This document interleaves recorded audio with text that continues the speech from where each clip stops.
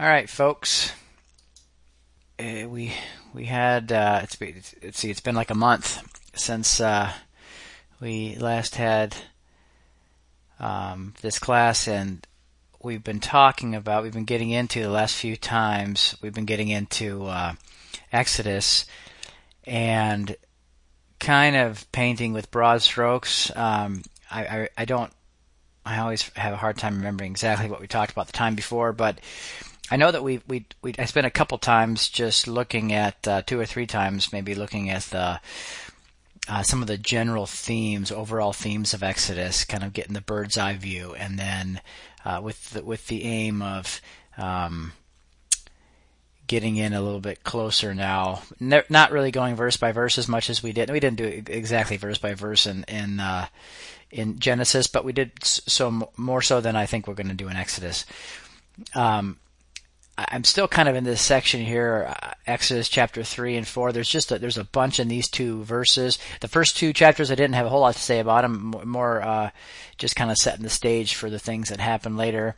There may be a whole lot more I'm sure there is a whole lot more than what I said and shared, but nothing that has really come into my view yet. But in chapters 3 and 4, there's just a terrific.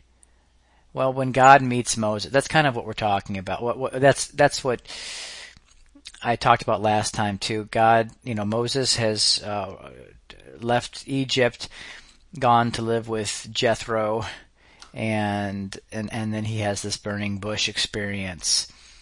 And at this burning bush experience, God says these statements that I think. Again, I think I overlooked them or just read over them for years without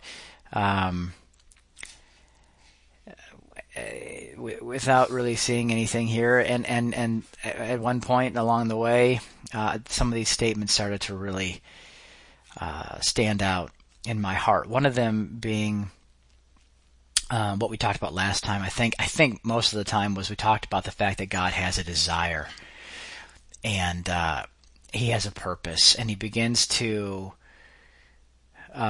he showed us that purpose in a bunch of types and shadows in the book of Genesis. And I guess as he started to talk to Abraham about the land and about the increase of the seed, you see some of it there. This is God kind of coming at it from a slightly different angle. Same exact purpose. Obviously, he hasn't changed, never changes his purpose, but he begins to talk about this particular thing that he wants. And in a sense, he already has it, and yet, because it's Christ, and yet he wants it to be glorified. That's what he wants. So there's kind of this tension between this finished work and this eternal desire of God. And I don't think there's any tension in God's heart about that, but I think I've bumped into people and I've talked about it, and in my own mind I've wrestled with it a time or two. Is God satisfied with Christ, or does God want something beyond that? And I think the answer to that is yes and yes. He is. Christ is the life and the person and the nature and the light and the love and the righteousness and all that satisfies God's heart. And yet there is a desire in God's heart to glorify the one, that is to say, cause him to be seen, known, apprehended, enjoyed, expanded, so to speak, within the soul of the believer in an even greater way.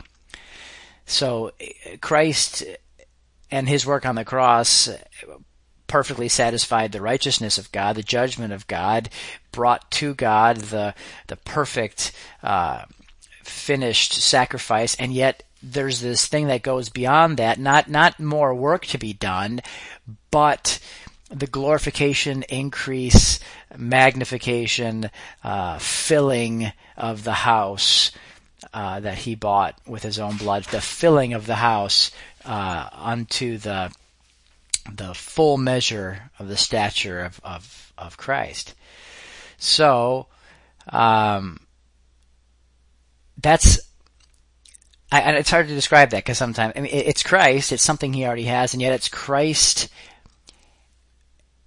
in a people made larger, or the boundaries of Christ expanding, or sometimes I say the boundaries of Israel, the boundaries of his government expanding in the human soul. It's a particular, I'm just reading some of the things I wrote down here. It's Christ's government and rule in a corporate vessel, expanding, growing. The same nature, the same life that was in the seed, but now in a greater body. A body of greater glory, which doesn't change the nature or the substance or the life, but it gives it a greater expression, a greater glory. And there's a whole lot of talk about this in the New Testament too. Paul gets into it, especially in 1 Corinthians 15, how there's different kinds of bodies and each have their own glory. And he's talking about the resurrection of the dead. We'll get into that in a little bit. But I bring it up now because God just makes this very simple statement to Moses that over the years has become just so full of meaning to my heart. He says, "Go tell Pharaoh that Israel is my son, to let my son go a 3-day journey out of Egypt into the wilderness, that they may offer up pleasing sacrifices, or sacrifices that are pleasing in my sight."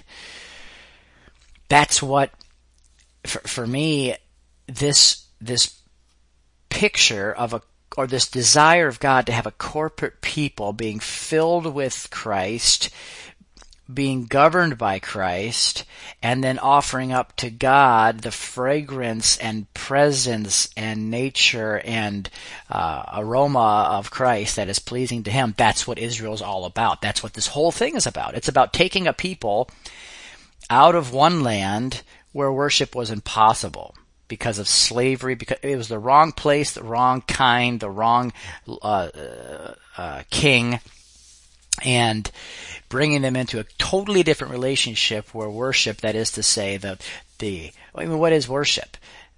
We could get off on a long rabbit trail about this too, but it's not just singing songs. It's what God wanted was this corporate people to bear in themselves and release unto him this sweet smelling aroma, this fragrant aroma of his son. And so that's what the sacrifices and the offerings are all about. They're not just a God that desires bloodshed or, I don't know, there's so many weird ideas about why God required sacrifices of Israel and offerings. And so many of them are they make God out to be some kind of like caveman, strange, I don't know. I just, if you don't see Christ in these things, then the imagination of man reigns and rules. And who knows what they're going to write into a book.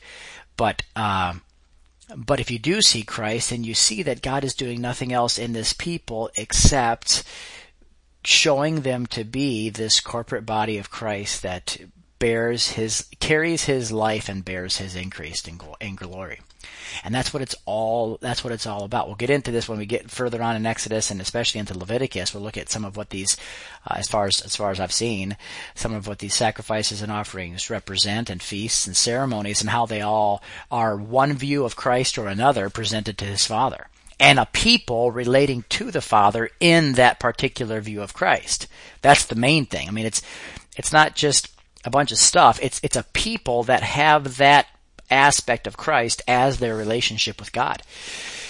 And so all that to me ties into this thing where God says to Moses, go tell Pharaoh that there's a 3-day journey that I'm going to bring these people out through. Death, burial, and resurrection. There's a cross experience that's going to bring them into a new place and a new condition where they're going to actually worship me in spirit and truth, so to speak. And types and shadows in the old covenant, spirit and truth in the new, but still it's the pictures of Christ versus the actual substance of Christ. That's the difference between the old and the new covenant. Pictures, natural pictures and promises and prophecies and shadows, and the new covenant is the actual spiritual substance and reality. So, and I love it how one time Pharaoh says, why don't you just worship God here? You just take it, he didn't actually say it like this, but it's almost like, okay, I'll give you a day off to worship God in Egypt. And Moses says, no, that's an abomination. Egypt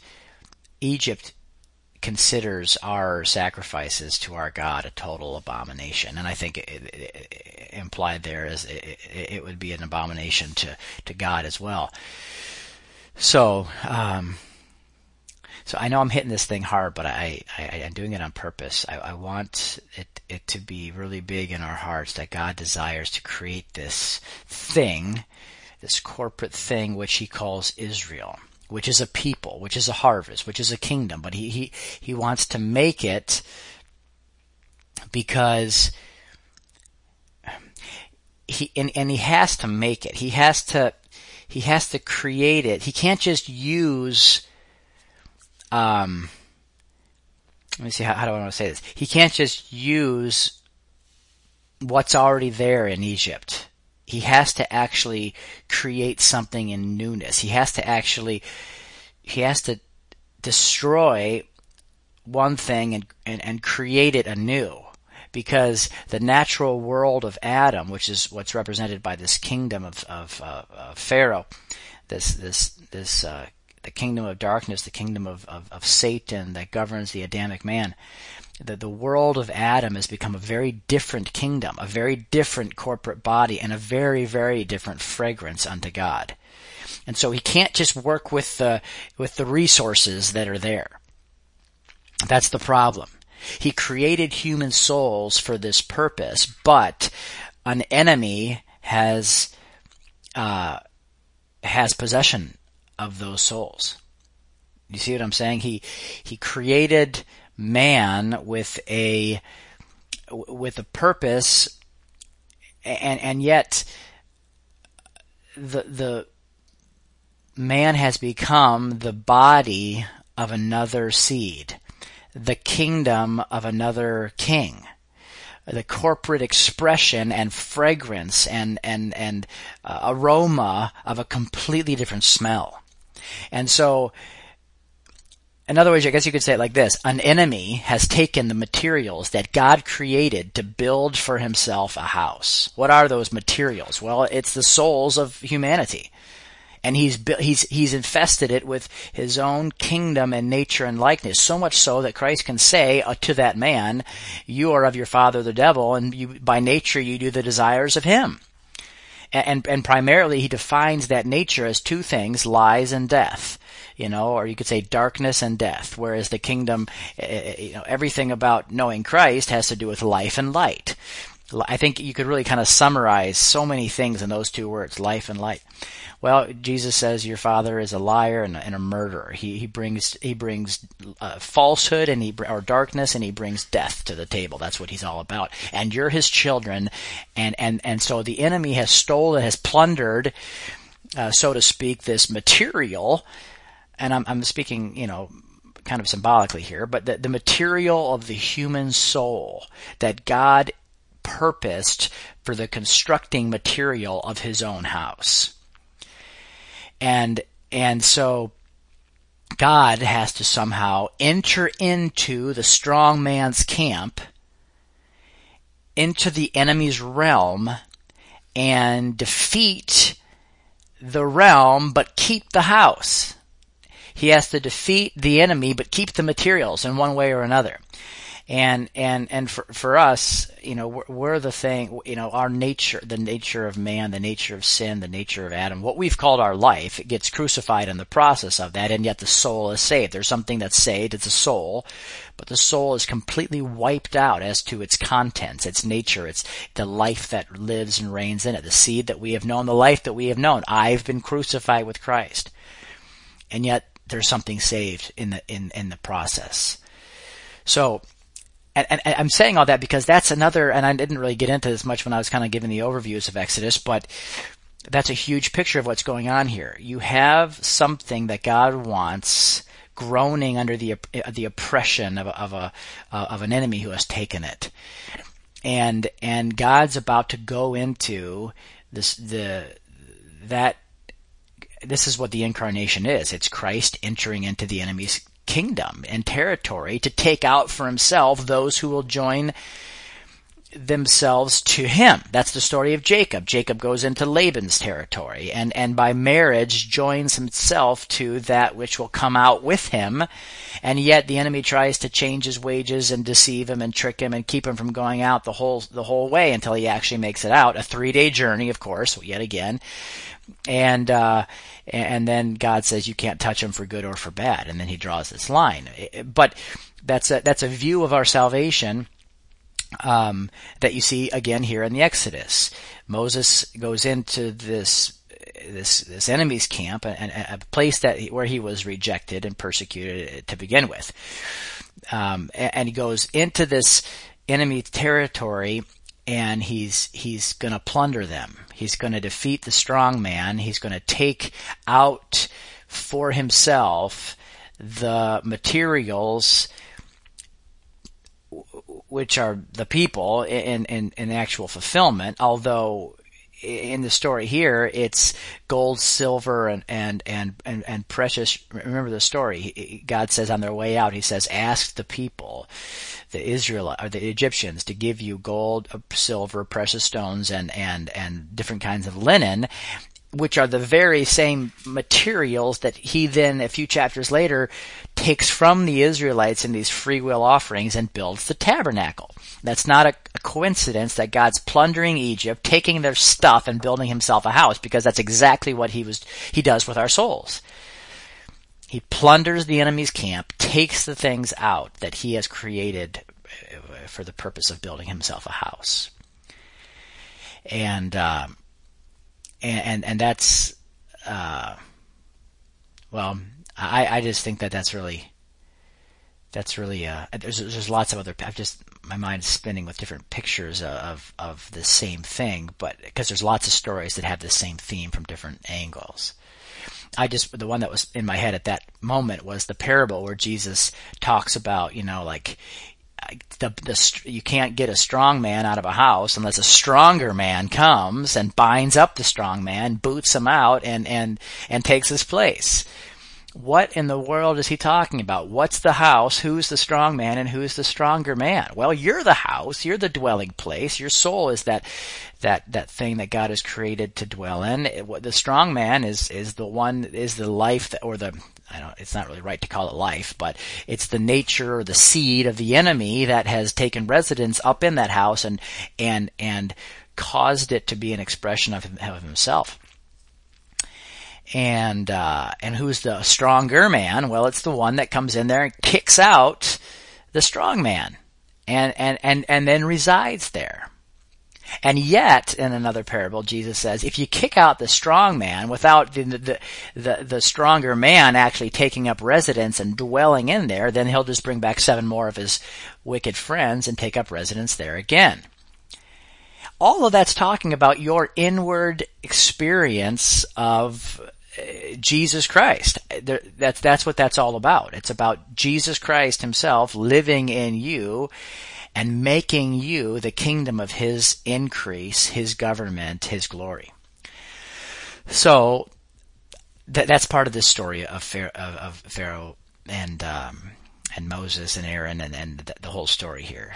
God, the whole thing starts in Mount Horeb, Mount Sinai, and the stronger man, and it even says, "You will be like God unto them." And Moses, and Aaron, your prophet, goes into the land and takes out this whole company that God makes into his dwelling place. I have the verse written down here where it says, in Exodus 3:22.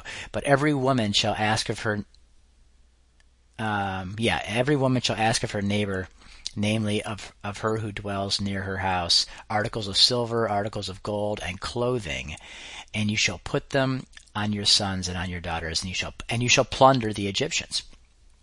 And so they walk out carrying the very materials that a few chapters later they used to build the tabernacle.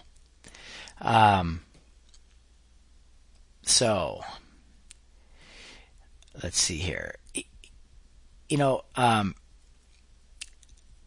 wrote down this other verse here where I don't know if you've ever noticed this, but when they go out, they walk out of Egypt with, this is a few chapters later, we'll get to this in more detail later, but they walk out, it's this strange little verse, I think it's Exodus 12:34 maybe, or 33. They walk out with these bowls on their shoulders, carrying these bowls, these vessels. And I think that to me that ties right in with what we're talking about, because that I believe that that's the Lord's view of salvation, that he totally dumps out and crucifies the contents of a vessel, and then takes it out of that country, kindred, and father's house, that rule, that place, that government, and fills that vessel with himself. In many places, in many scriptures, pay attention to the word vessel. It as far as I can think of right now, it always has to do with your soul being filled up with the Spirit of God, or with the nature of Christ. There's a whole lot of pictures that come to mind. For instance, there's this one here in Exodus 12, where they come out carrying these vessels, which makes no natural sense, but makes perfect sense if you understand yourself to be that vessel, especially since those vessels were carrying unleavened bread. And that's right there in that chapter too.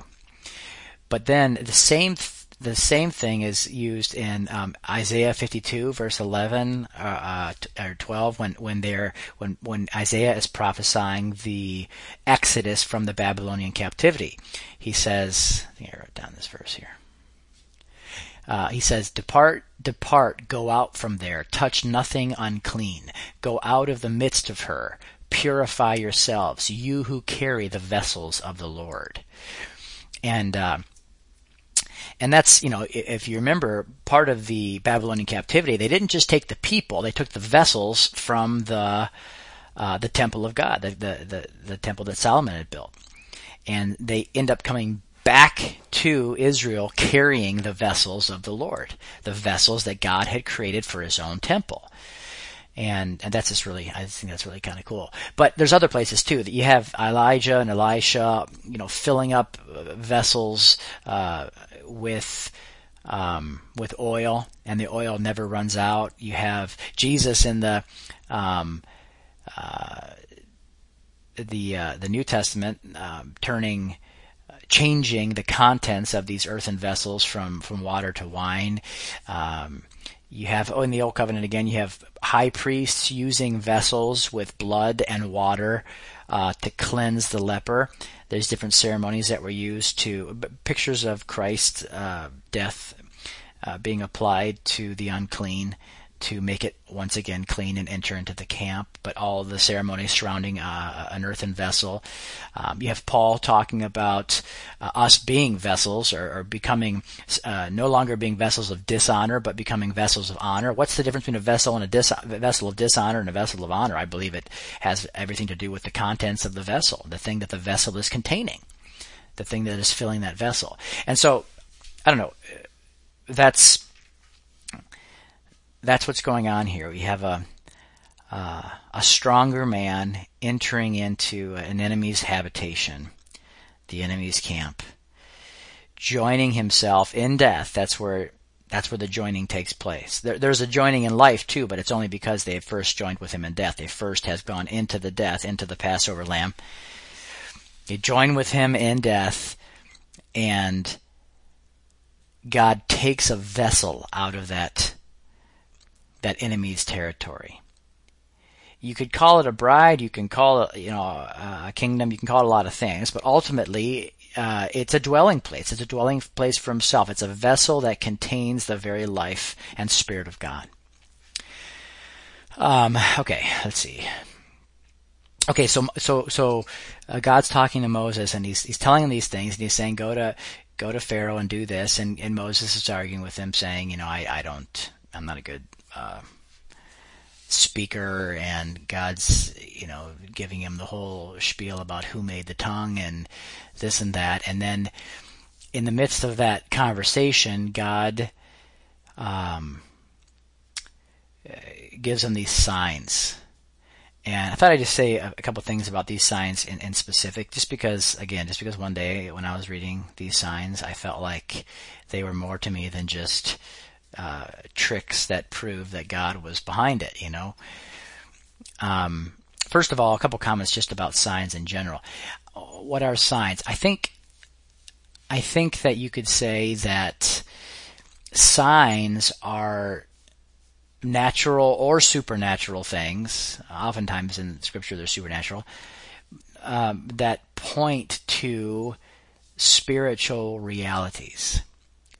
And I think in my mind there's a difference between a miracle and a sign. I think all of Jesus' miracles were signs, but I don't think that most people think about. I think that anything that happens that's kind of outside the range of what we would call natural possibility, we would call a miracle. And yet everything that God did that was beyond, everything that God did as a miracle, I believe, was also a sign. It was an intentional sign. That is to say, He let those things happen. He caused those things to happen. He used people or events or mountains or fires or whatever to make these things happen, but with not just to prove the reality of the supernatural, but to point very specifically at something spiritual. And there's a difference there.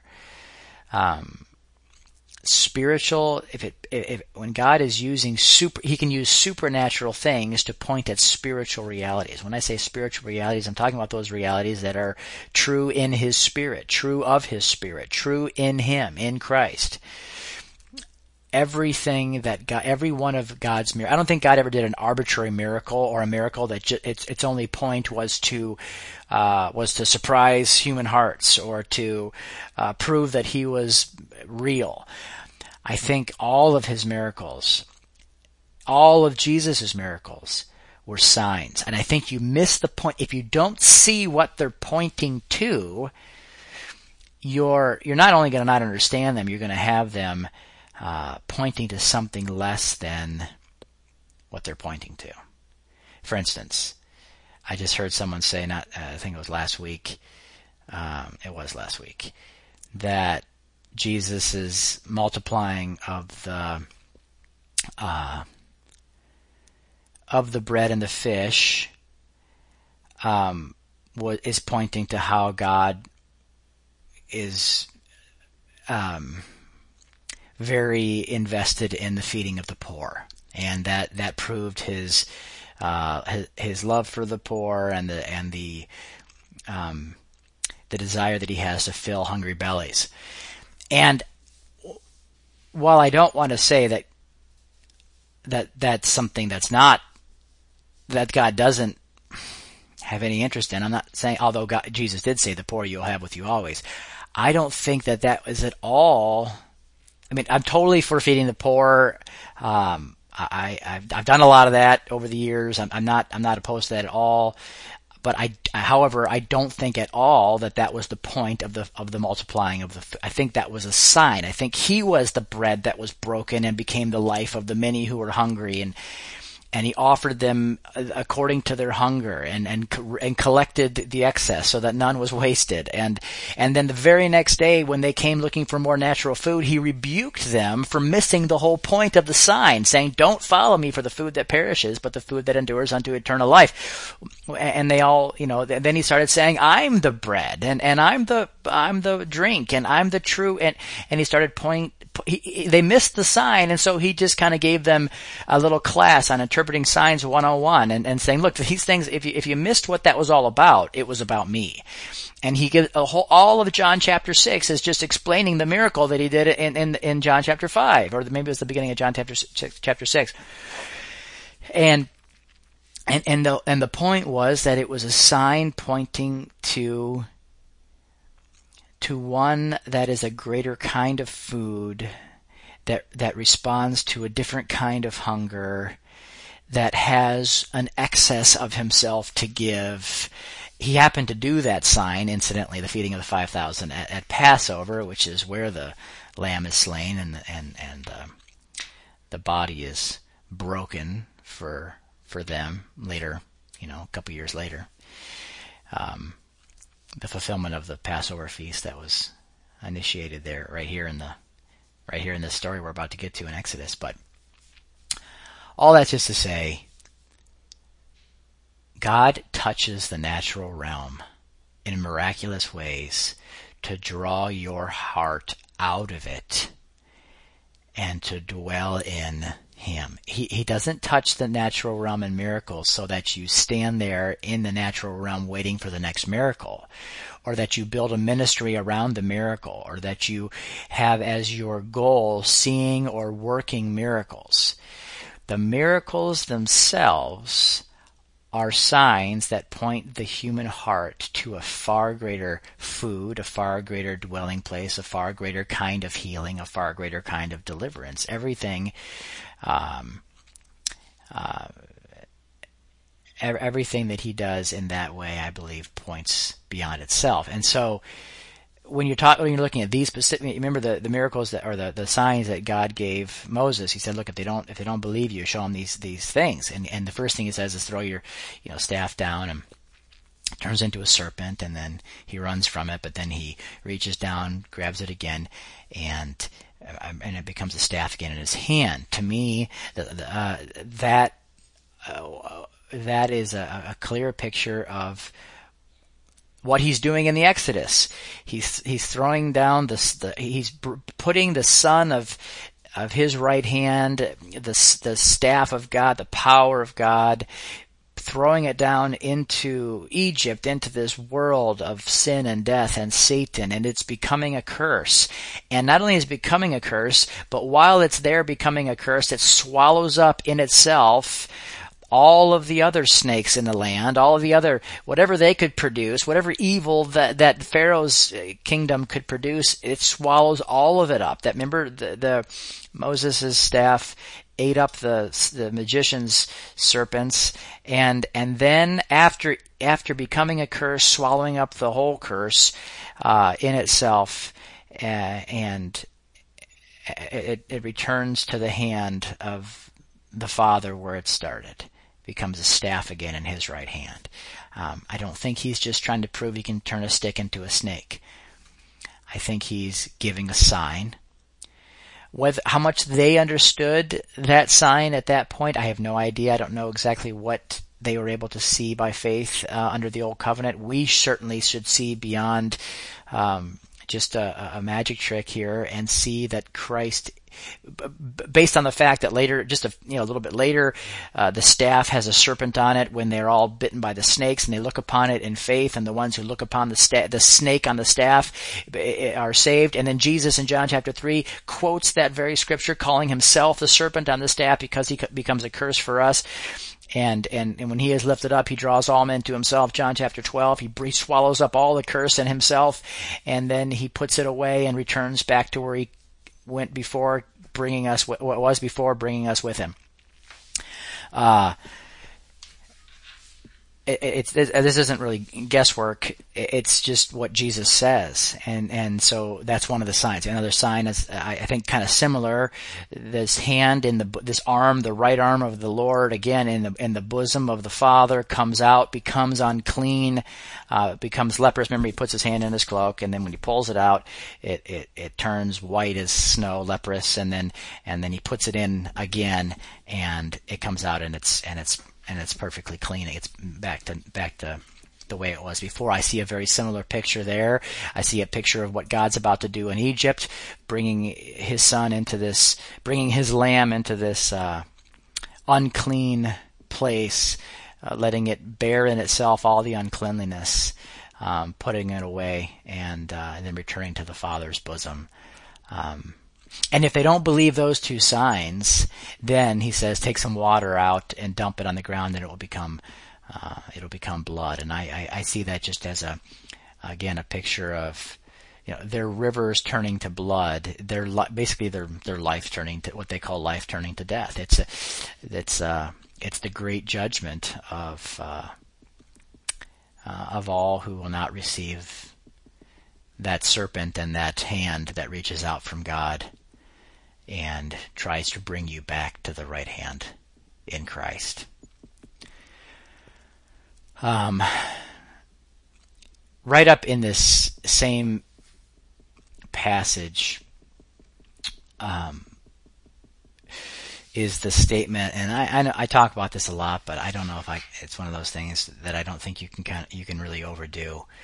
He says this statement: Israel is my son, even my firstborn. And I said this recently in the Eternal Purpose class.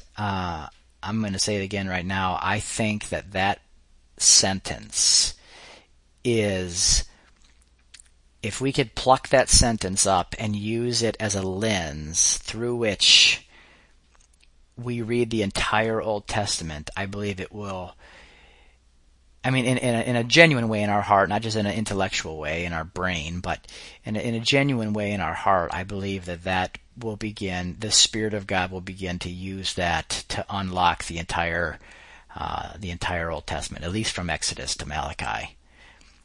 Israel is my son, even my firstborn. That's the key to understanding what God is doing with his corporate people all throughout the hundreds of pages of the Old Testament. That's it. What is God doing? He is creating a corporate body of his son, a corporate body of Christ. Israel, my son, even my firstborn, a body of glory. Christ, of course, is the life of that body. We are not the source of life, and never will be. Christ is the mind, the light, the nature, the righteousness, and yet there is a people joined to him as a corporate body. A nation is born in a day. He's sown in one form. He's sown in weakness, and yet he comes forth in power, the power of a greater body. A seed goes into the ground and dies, and yet comes forth as a harvest. That harvest is the increase of the one seed. It's one plant that is the increase of the one seed. That is Israel, my son. Again, I want to be very clear. Christ is the life and the head. I don't believe, I've heard people say this, it makes me want to throw up a little bit in my mouth, but I don't believe that in any way, shape, or form we ever become Christs, little Christs. We don't ever share his divinity in terms of source or substance, and yet we partake of the divine nature as recipients of what he is and gives us by grace. We're joined to him. Those who are joined to the Lord become one spirit with him. We're joined to him and come out of death. We come out of the womb of death, like a baby's head pops out and the body's attached to it, not separate from it, unless you have a serious problem on your hands. The head comes out attached to the body, and the whole thing, even though the head is the source of the perspective and the consciousness and the sight and the hearing and the eating, even though the head is the source, the whole body comes out, and you point to the whole thing and you say, that's a son. That's a son. In a lot of ways, the head can live without the body. The body could never live without the head. And so Israel comes out. And this is what the church is supposed to understand itself to be. The assembly. Whether you call it the Old Covenant assembly or the New Covenant assembly, it was both, always, in the heart of God, Israel, my son. It's one it's Israel, my son, in types and shadows, and then it's Israel, my son, in spirit and truth. It's Israel, my son, in pictures and patterns and prophecies, and then it's Israel, my son, in fulfillment, in essence and spirit. One body. I have this little diagram here. I like to use this one here. Let me flick this to there. All right, so I just have here, there's a seed, Christ, the dying seed sown into the earth. When one died, all died. Many are enter into the blood-covered door and go into that death, but he's the only one that died that death. We partake in his death, we're baptized into his death, but he actually, I don't mean we don't experience his death, we certainly do, but he accomplishes that death. He's the one that judges in himself, becomes the judgment of the man, of the thing inside the vessel that needs to be completely dumped out into the earth. And so he goes into the ground, and a seed has a kind of a glory. It has a kind of, it puts something into view. It has all the fullness of life in it. But after it goes into the ground and sheds this Adamic husk that it took on all this sin and death. It sheds that husk, leaves that husk in the ground, and it's raised, Christ raised as the head of a new corporate body, a different body, a body with greater glory. He comes forth in a greater form. That form is called, you can call it the church. You can call it Israel, my son, even my firstborn from among the dead. My firstborn, the one that opened the womb of death, the one that was planted in death and came out in life, the one that made the earth tremble in labor pains, and then the tomb opened, and out of the grave came this one who was saying, I ascend to my Father and your Father. Go tell my brethren. Paul or Saul, why are you persecuting me? This one who immediately started to relate to his disciples as members of his own body with one Father and one Spirit and one baptism into death and one Spirit and one faith and one everything. Israel, my son. And this is the story that we saw in Jacob. Jacob was sent out from his father. He goes into this land of Laban, and he comes out, as I mentioned before. He goes out, he says, with only my staff in my hand. Again, the staff painting the same picture there. He comes back as two whole companies returning to his father. So, the church, Israel, my son, is in the Old Covenant, it is a picture in every detail of the resurrected body of Jesus Christ. I don't mean the one. See, Jesus came out of the grave, and some of you have heard me talk about this before, but I know there's always people that haven't. Jesus obviously came out of the grave in a bodily form, and appeared to show himself alive to his disciples, and yet he wouldn't relate to them any longer in that bodily form. He would just appear long enough for them to recognize that he was alive from the dead, but he did not want to relate to them as a man, as two people separate in the flesh any longer. He wanted to relate to them as one, as a body, as the head of a spiritual body. And for that reason, as soon as they recognized him, it must have been kind of frustrating at first, but as soon as they recognized him in their soul with a new kind of light, then he would disappear from their eyes. He kept doing that. In fact, he rebuked Mary for clinging to him the same way that she used to before he had ascended to his Father. And as soon as they recognized him after breaking the bread and saw who he really was, he vanished. And he did the same thing with John and Peter, and he pops up in Doubting Thomas's room, and then he says, you only believe because you see, but blessed are those from now on who believe. That Greek word is faith, without seeing, because there's a new kind of knowing, a new kind of relationship. I don't want you to know me as a Nazarene who walked around in sandals anymore. I want you to know me as the head of a corporate body, as the life of Israel, my son. And so, the one seed was planted into the earth by itself, a lone seed. And unless it was planted, it remains alone. And yet if it dies in the earth and drops that husk, then it comes forth with a people joined to him. And the church is the greater body is the resurrected body. We all go into that death. We all come forth as one resurrected body. So again, when I say that, I always feel like I want to clarify that I'm not saying that we are Christ in substance or source. But I am saying, and I don't want to minimize this statement because it's true. I am saying that the church is the resurrected body of Christ. Let's see here. How much time do I have? Not much at all.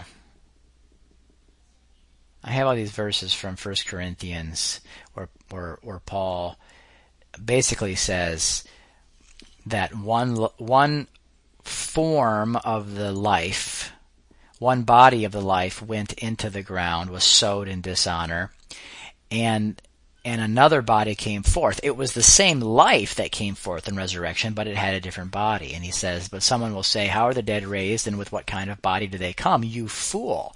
That which you sow does not come to life unless it dies, and that which you sow, you do not sow the body which is to be, but a bare grain, perhaps of wheat or something else. You don't sow the resurrected form. You sow some kind of bare grain, and a new form, a totally different form, comes forth. So also is the resurrection of the dead. It is sown a perishable body. It is raised an imperishable body. It is sown in dishonor. It is raised in glory. It is sown in weakness. It is raised in power. It is sown a natural body, the corporate body of Adam, sown into the earth in the death of Jesus Christ. It is raised a spiritual body, the church, Israel, my son. There is a natural body. There is also a spiritual body. So it is written, the first man, Adam, became a living soul. The last Adam became a life-giving spirit. Who does he give life to? He gives life to his own body. He gives life to Israel, my son. However, the spiritual is not first, but the natural. Then the spiritual. And I'll just conclude with this. The reason I always feel like I have to say that again and again is because when I began to see that God was dealing with a corporate body of his son, and that he took into the wilderness a corporate body of Christ that had no idea who they were, where they came out from, or where they were going, but nevertheless a corporate body of Christ. Then every single one of the laws and the ceremonies and the feasts and the offerings and the sacrifices and the ordinances of the priesthood and all the things that he began to mandate from Israel made so much sense to me, because he was only ever requiring that Israel, my son, bear the image and fragrance and nature of his son. He was only asking them to be what they were. He was only asking them to walk in the light as he was in the light and experience true fellowship with him in that light. He had already accomplished something. He had given birth to Israel, my son, and he was wanting that son to grow up into the full knowledge of the Father, the full knowledge of the relationship, to live in the reality of what they already were, to not in their life, nature, worship, or any way contradict what they were.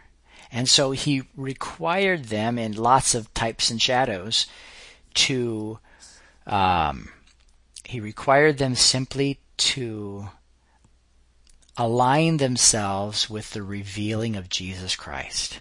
What do I mean by that? I mean, when he revealed the fragrance of Christ in this offering, he required them to obey that offering and not invent their own kind. When he revealed that Christ's intercession was of this nature and described it and put it in the high priest, he required that the high priest acted according to this picture of his son. When he described to them how the life of Christ interacts within his body in terms of these relationships within Israel, he required them to act according to that, but not just because he was giving them a list of rules and do's and don'ts, but because they were Israel, my son, and his requirements of them were always that they would